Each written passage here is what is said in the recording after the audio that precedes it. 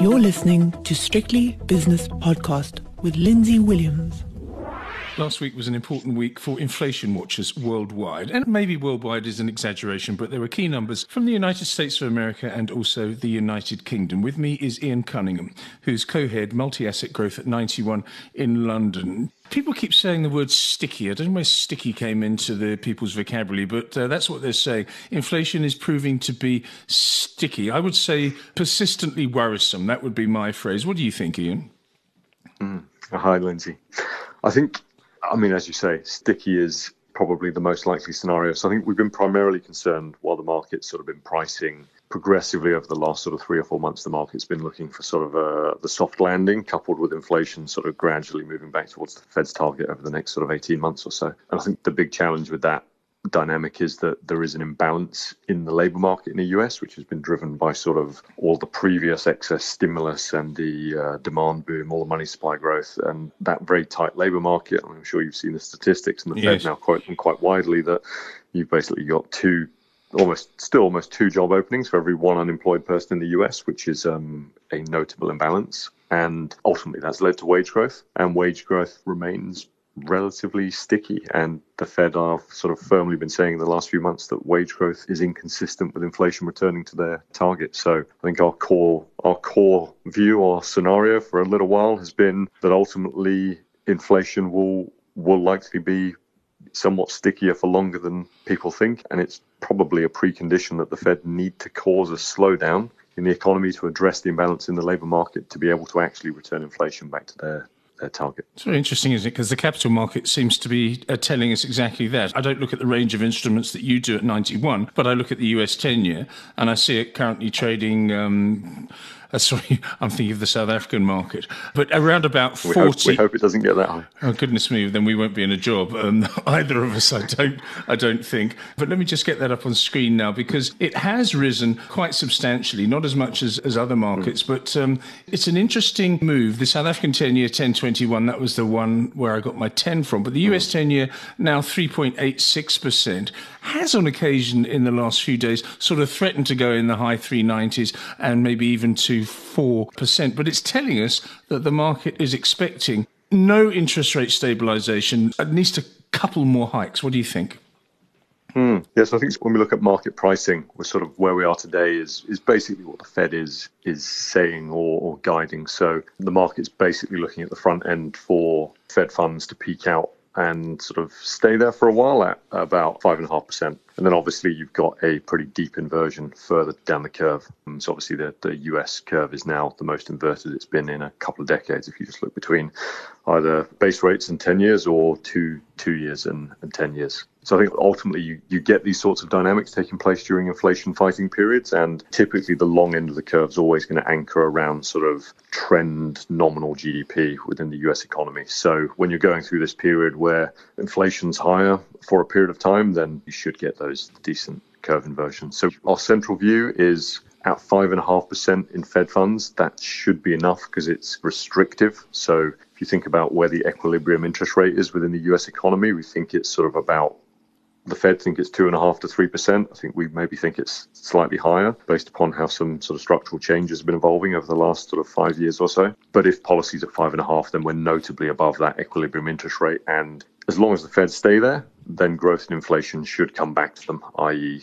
the restrictive policy should cause that slowdown to take place across growth and inflation. It's not an overnight process. Of course, some people were talking about inflation maybe being down at the 4.5% level by now, but as you've pointed out, it's not going away in the very near term. Now, what historically has been the resultant effect on the economy with all its facets of a steep yield curve inversion? So, if you think about what a yield curve inversion is, basically the long end of the curve, as we say, anchors around trend nominal GDP, and that's sort of the average return you can get if you make investments within the economy, because that's the rate the economy is sort of broadly growing at. Yes. And obviously the front end is a financing rate. So if the financing rate is much cheaper than the average return that you get in the economy, then people borrow, people invest, people consume.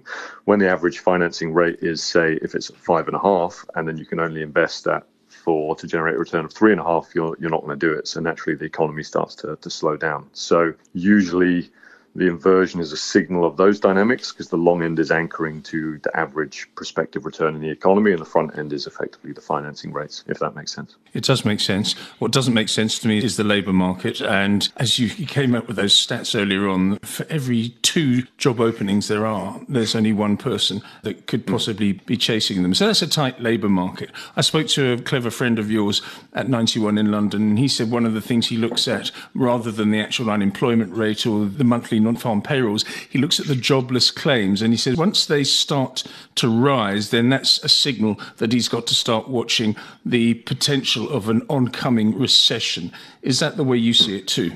I think that's a very fair point. And I think the big challenge is both inflation and the labour market are very much lagging in their nature. So we would ultimately say that because the Federal Reserve only started hiking policy less than a year ago, and they came from a very low base. So they didn't get restrictive from a policy perspective, i.e. above the rate of equilibrium interest rates, until about sort of the end of the third quarter of last year. Now, if you think about the lags that it usually takes 6 to 12 months in policy lags for the actual impact of restrictive policy to take hold and actually impact the underlying labour market and the like. So you're probably looking about the middle of this year to the third quarter of this year for the full impact of this current hiking cycle to actually be felt and to be seen properly in the data across the broad economy. Obviously, we're seeing very leading indicators like conference board leading indicator, new orders to inventory and the like within manufacturing, all pointing to a soft patch coming through, but it's going to be a while till you see the full effect